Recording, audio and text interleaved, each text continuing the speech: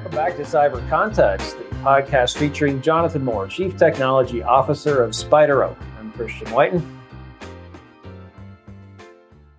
Jonathan, we talk a lot about space, and I know you work a lot with space, satellites, software, everything like that. But there seems to be not a lot of clarity on where things are going in space. It seems like everyone knows that space is, we're sort of in the midst of a second space race. It's coming back. It's not just putting men in capsules in low Earth orbit, but that's so much of our daily life, communications, business, data storage, transportation, everything moving increasingly to space in these immense constellations of satellites going into space, much simpler, kind of, I think you've described them before as a floating or an orbiting Linux server. I'm not going to put words in your mouth there.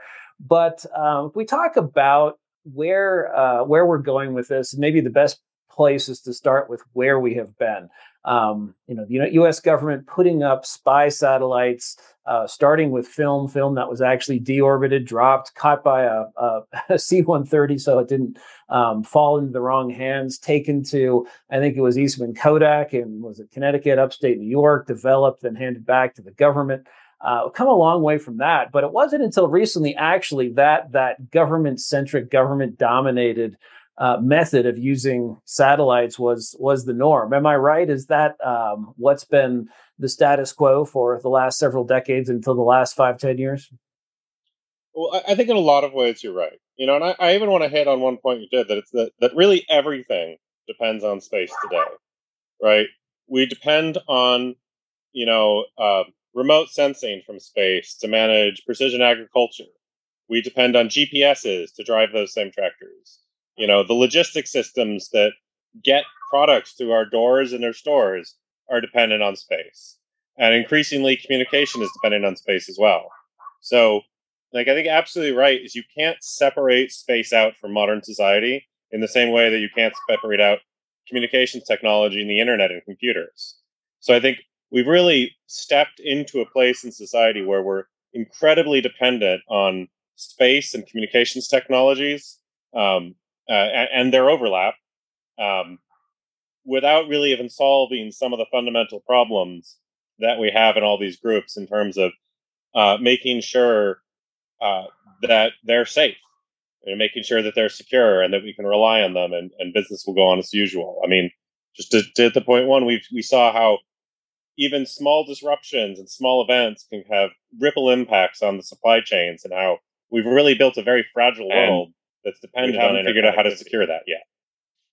After that sort of little soapbox speech, agreeing with you, I think, so space until very recently has been dominated by the government market. I mean, and it still is. I mean, let's be clear. The biggest customer for any space company in the U.S. is the U.S. government, and that's going to continue to be true for a while.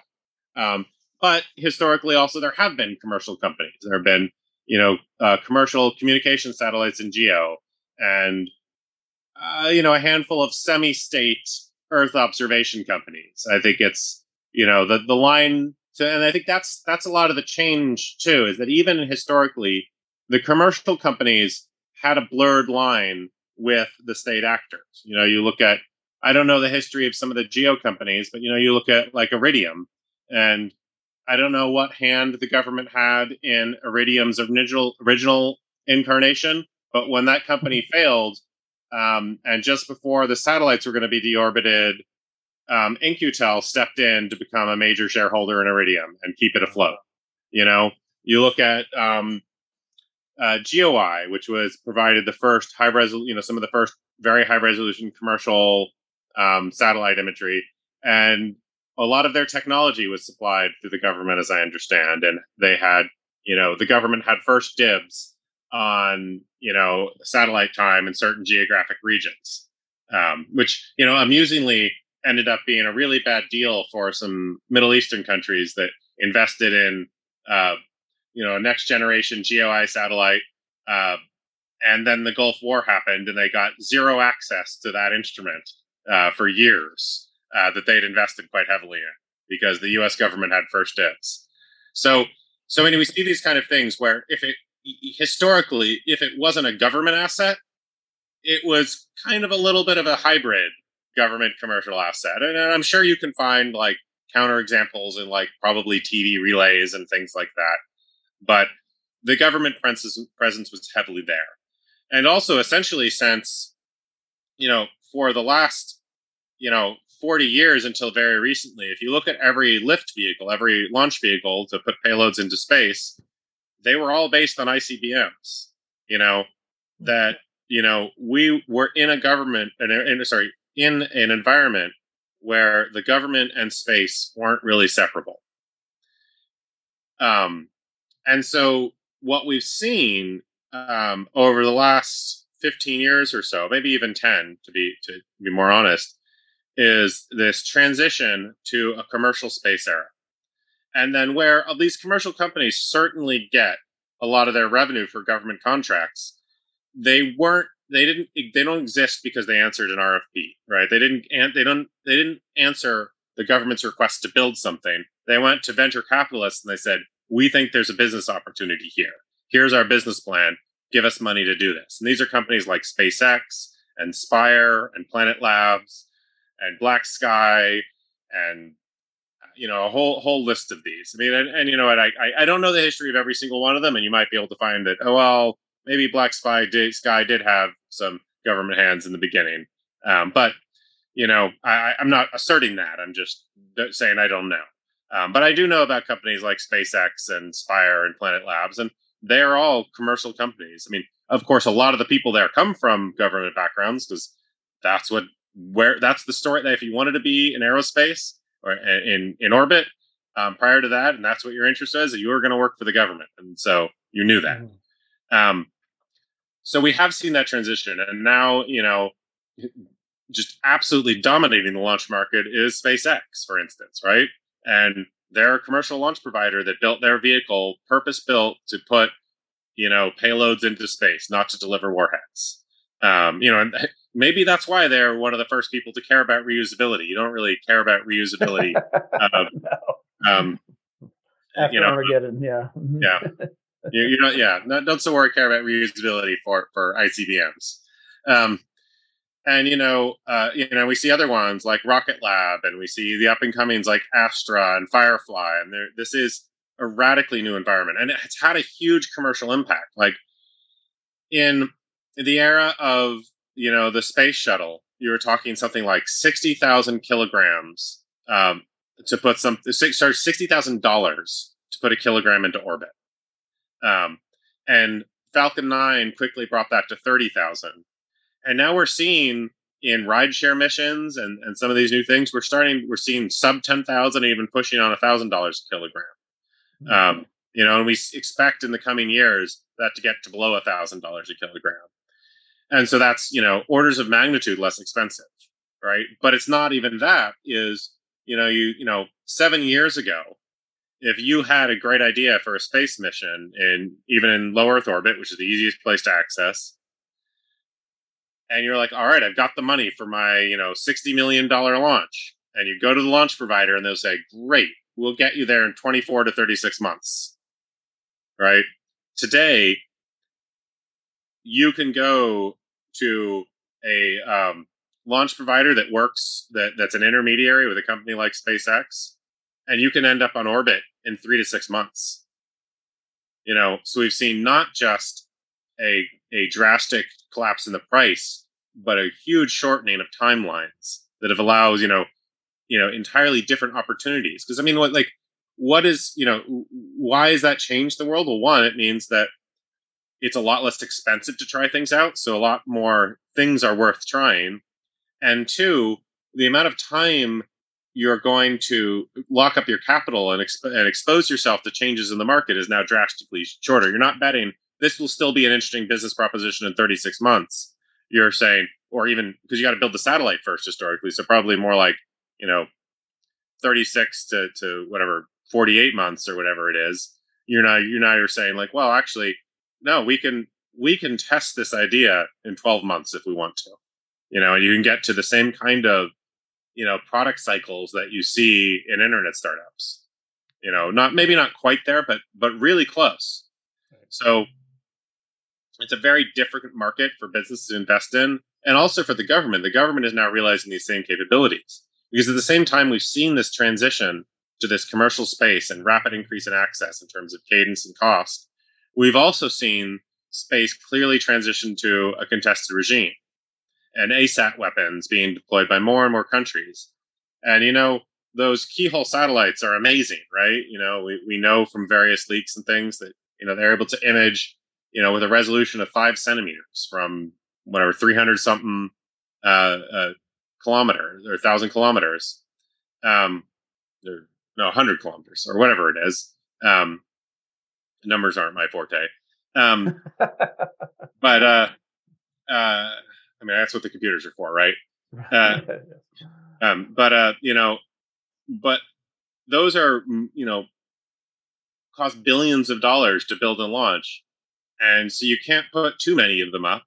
And if a single ASAT weapon can take it out, you just lost that capability. So even the government's interested in well, what if we had more things that were cheaper and we could rapidly deploy them? That's why you see there's a lot of money around deploying, rapid redeployment, where the government wants to go to a launch provider and say, we want you to launch the satellite in 2 weeks. So that's the kind of transition we're seeing. When you talk about that sort of interim period, you mentioned a company during the Gulf War. That's 1991, so that's well after the original space race and the first telecommunications and TV satellites went up, and obviously the very first in the 50s, but mostly 60s, 70s, 80s. If you're in a hybrid company there, so you're not a Pentagon instrumentality, you're a private company, but your primary customer is the U.S. government.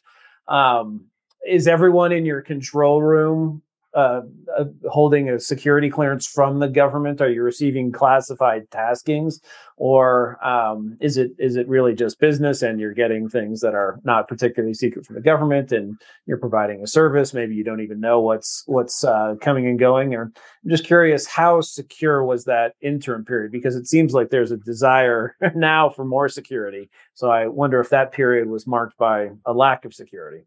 Well, yeah, I mean, I think it varied across the market, but the way traditionally tasking happened was you'd send an email on a secure network to somebody that was employed by the company to read that email and then order the imagery to be collected internally in the company. And so it was very much about hands on keyboards and people in the loop and clearances and manual processes. And, and that was true also for other parts of the operation of the satellite, even, government satellites. You think oh, well, it's a satellite and it's automated and, it goes over the ground station and the computer knows it's time to go talk to the satellite. But that's not how it works in most of the traditional space market. The satellite's there and somebody goes to the terminal and they say, all right, point the antenna at this satellite, and they turn a dial to set, virtually speaking, to set they configure the radio, and they run the path manually and watch it, and it's not automated. And you contrast that though to how things are now in this new generation, right? Where at companies like Planet, they have just a handful of 9-to-5 operators who work 9-to-5 jobs, and they have a pager, but they're only at their desks 9-to-5 in the network operations center, which is really just another desk in the building, and what their job is to manage the plans and the health of the constellation, not even a single satellite, and the actual operation is all automated. And you compare that to go look at any the pictures of James Webb that just launched. When it's deployed, there's a room of 60 people sitting in front of terminals, and that they're doing that 24/7, Right. And so, but that doesn't scale, which is why when you look at companies like Planet, which has hundreds of satellites, and you look at SpaceX, which has thousands, they're all automated operations, right? And that's the future. As we want to scale up, as we move to this era of proliferated LEO or P-LEO, we're talking inherently about an era of automation, and not and where people are in the loop for planning but not execution. Right. You mentioned secure email. I wouldn't have, having had some experience with government agencies, it wouldn't surprise me if that was actually just a secure fax well into the 2000s. I won't argue that point.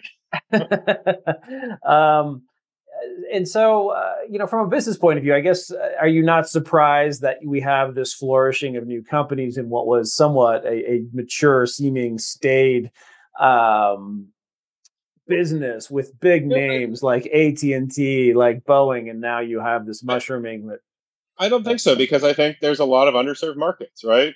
Mhm. There's a lot, like, you were talking before we started this call how you had to move out of somewhere because your only internet connectivity was DSL, and it just wasn't Yeah. cutting it for the modern work world, Right. right? Most of the world doesn't have good internet connectivity, let alone most of the US, you know, and that it's only places with really high population concentrations where that you get to live in the modern world, right? I mean, I think, was it Neil Stevenson, or I forget who it was, some sci-fi author that said the future is here, it's just not evenly distributed. So I think even if That's you look great. at capabilities we're all used to, they're not provided everywhere. And the great thing about providing capabilities on orbit is where it's a very high overhead to get to get your capability operational. Once it's there, you often have global coverage instantly with no on the ground infrastructure. Um, you know, there's no way you're going to provide high speed connectivity in the middle of the Pacific other than via space.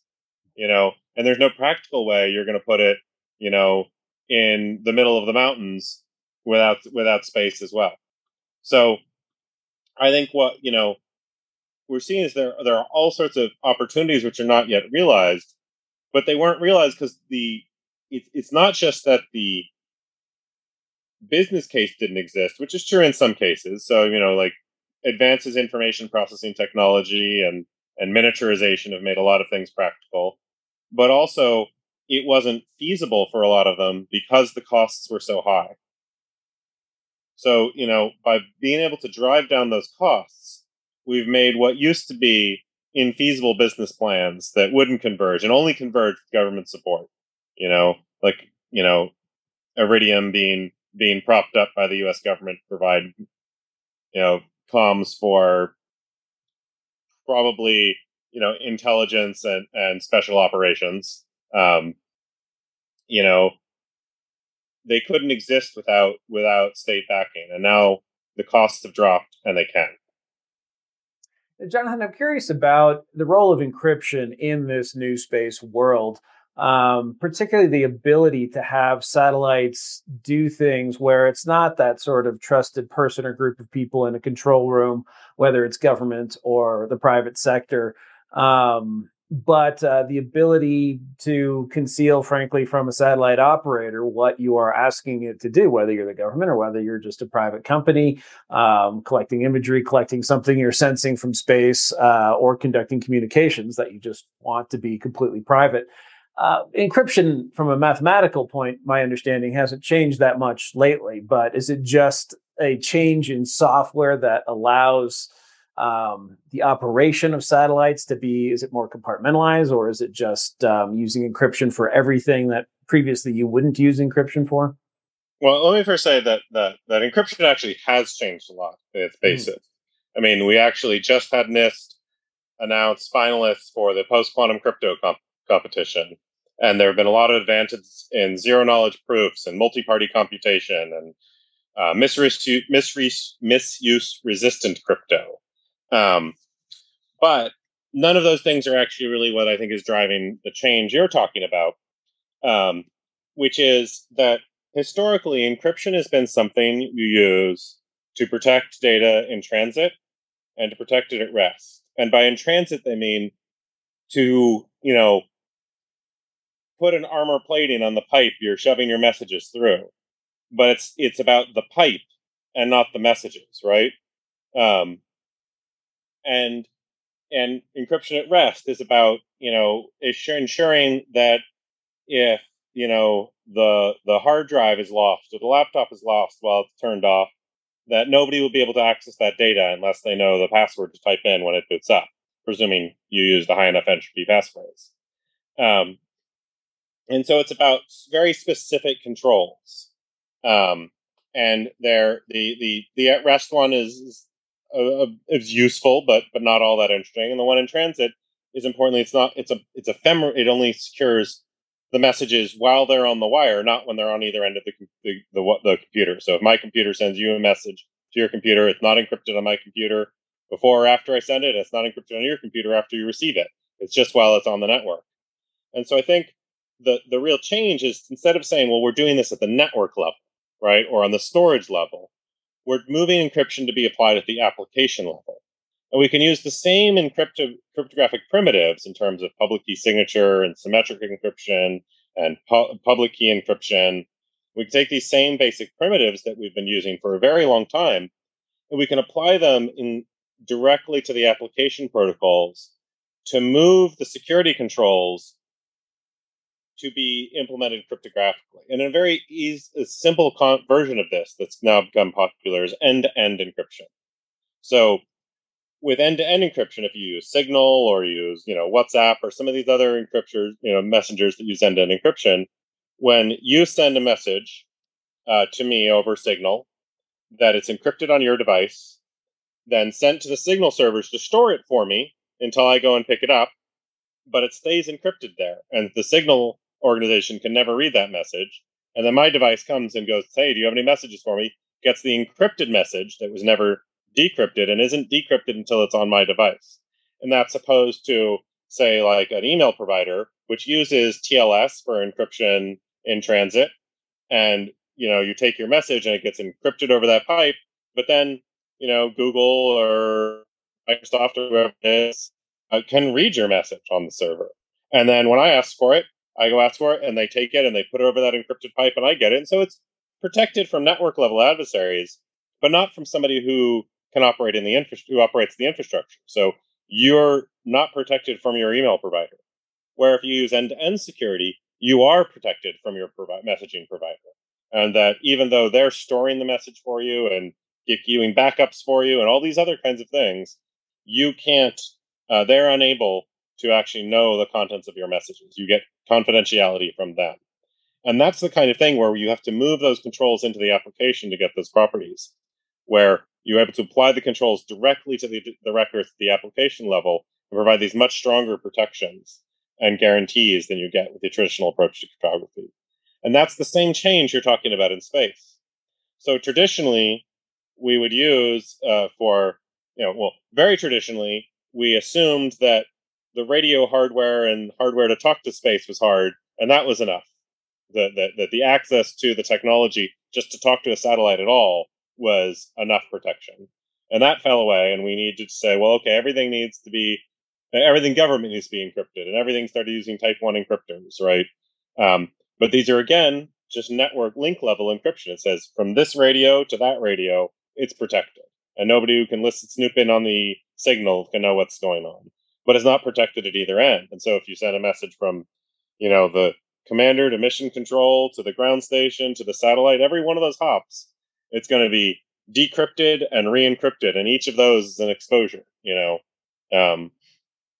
So, that's sort of the thing. And it very much is the 90s IT era perimeter defense, And I think the challenge is for small numbers of devices with a lot of people watching them and a lot of operational security around them, that's probably a reasonable approach.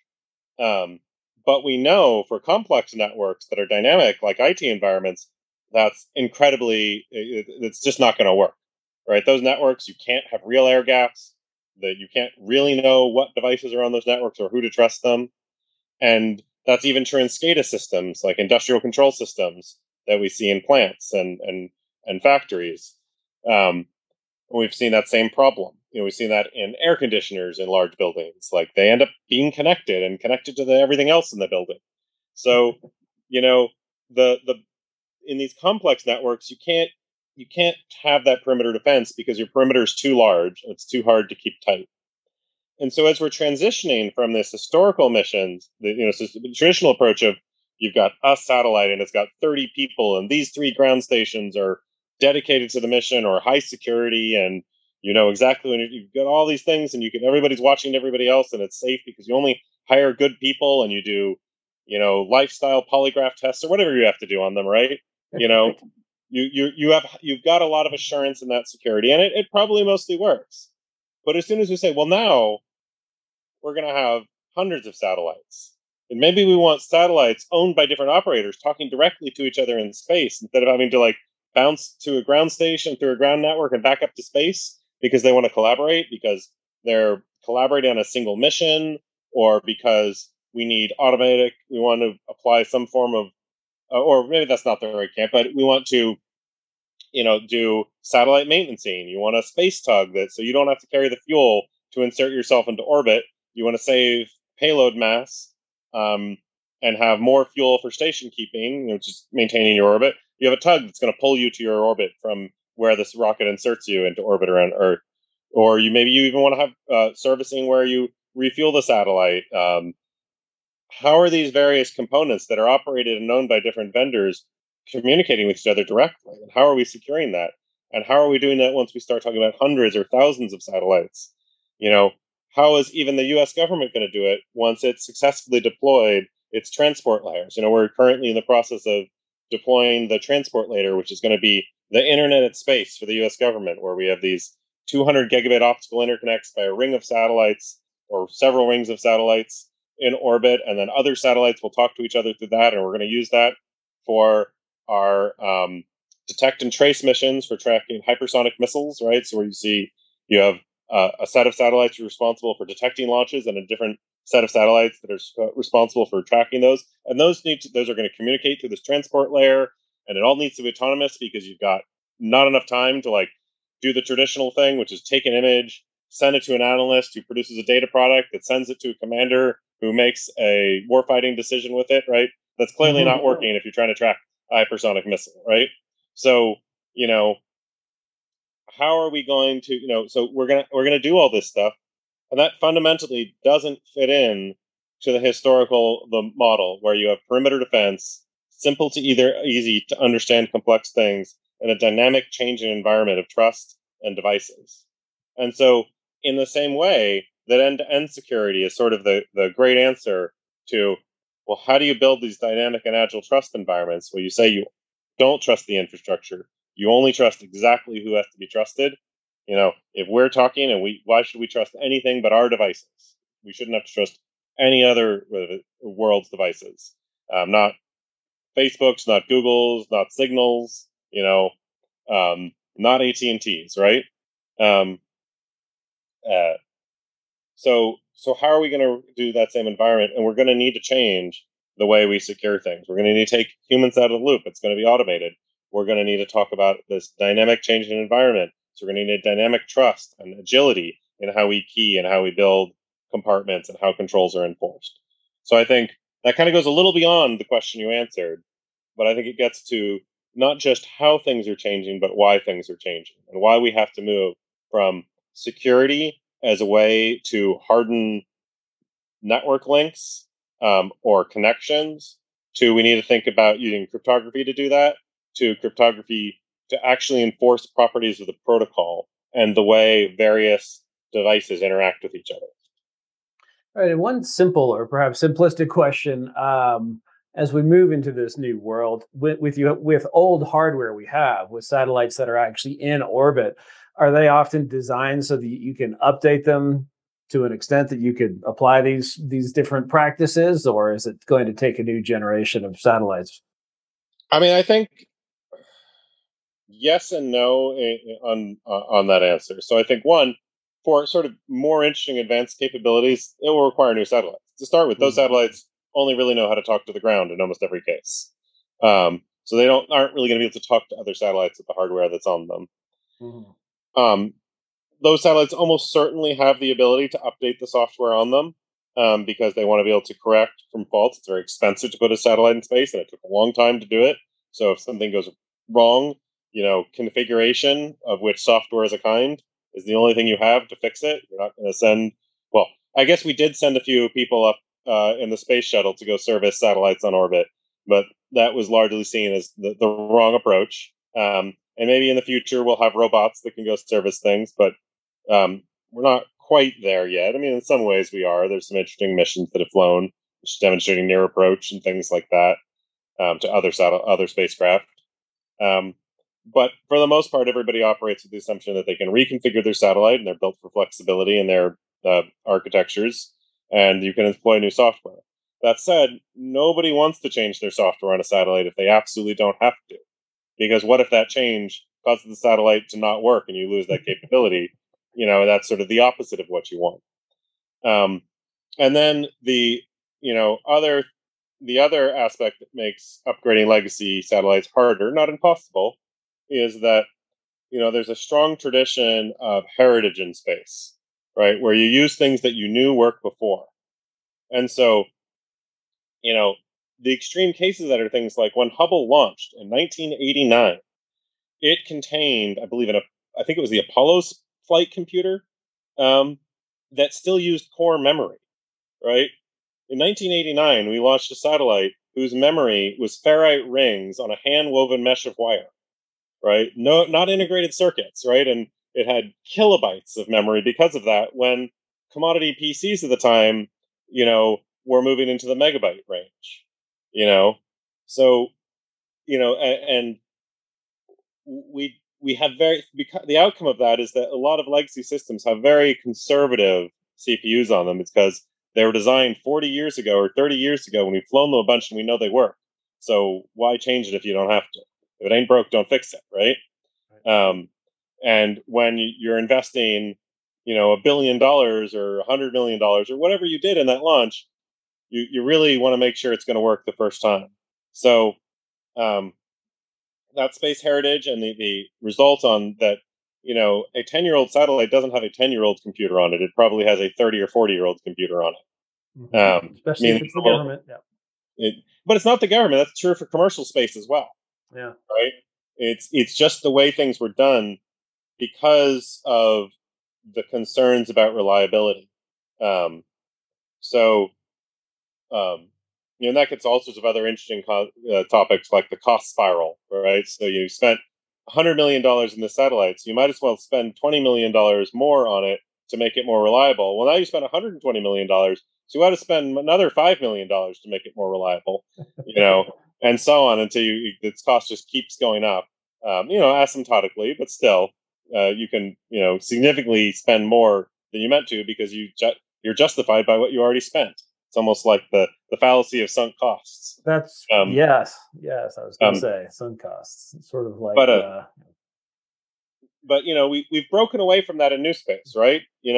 New space satellites in LEO, especially when you're inside the magnetosphere, they just tend to be run with like whatever's current off-the-shelf commodity hardware. So you have a lot more capabilities. But in terms of upgrading old satellites, we're not going to be able to put as interesting protocols on those, even if the operators have an appetite to do it. But we can still do something. We can still provide new, interesting capabilities, even if we can't provide sort of the richest and most flexible ones. All right, well, that's all the time we have for this episode of Cyber Contest. Thank you, Jonathan Moore, the Chief Technology Officer of Spider Oak. I'm Christian White, and we'll be back again soon with another episode.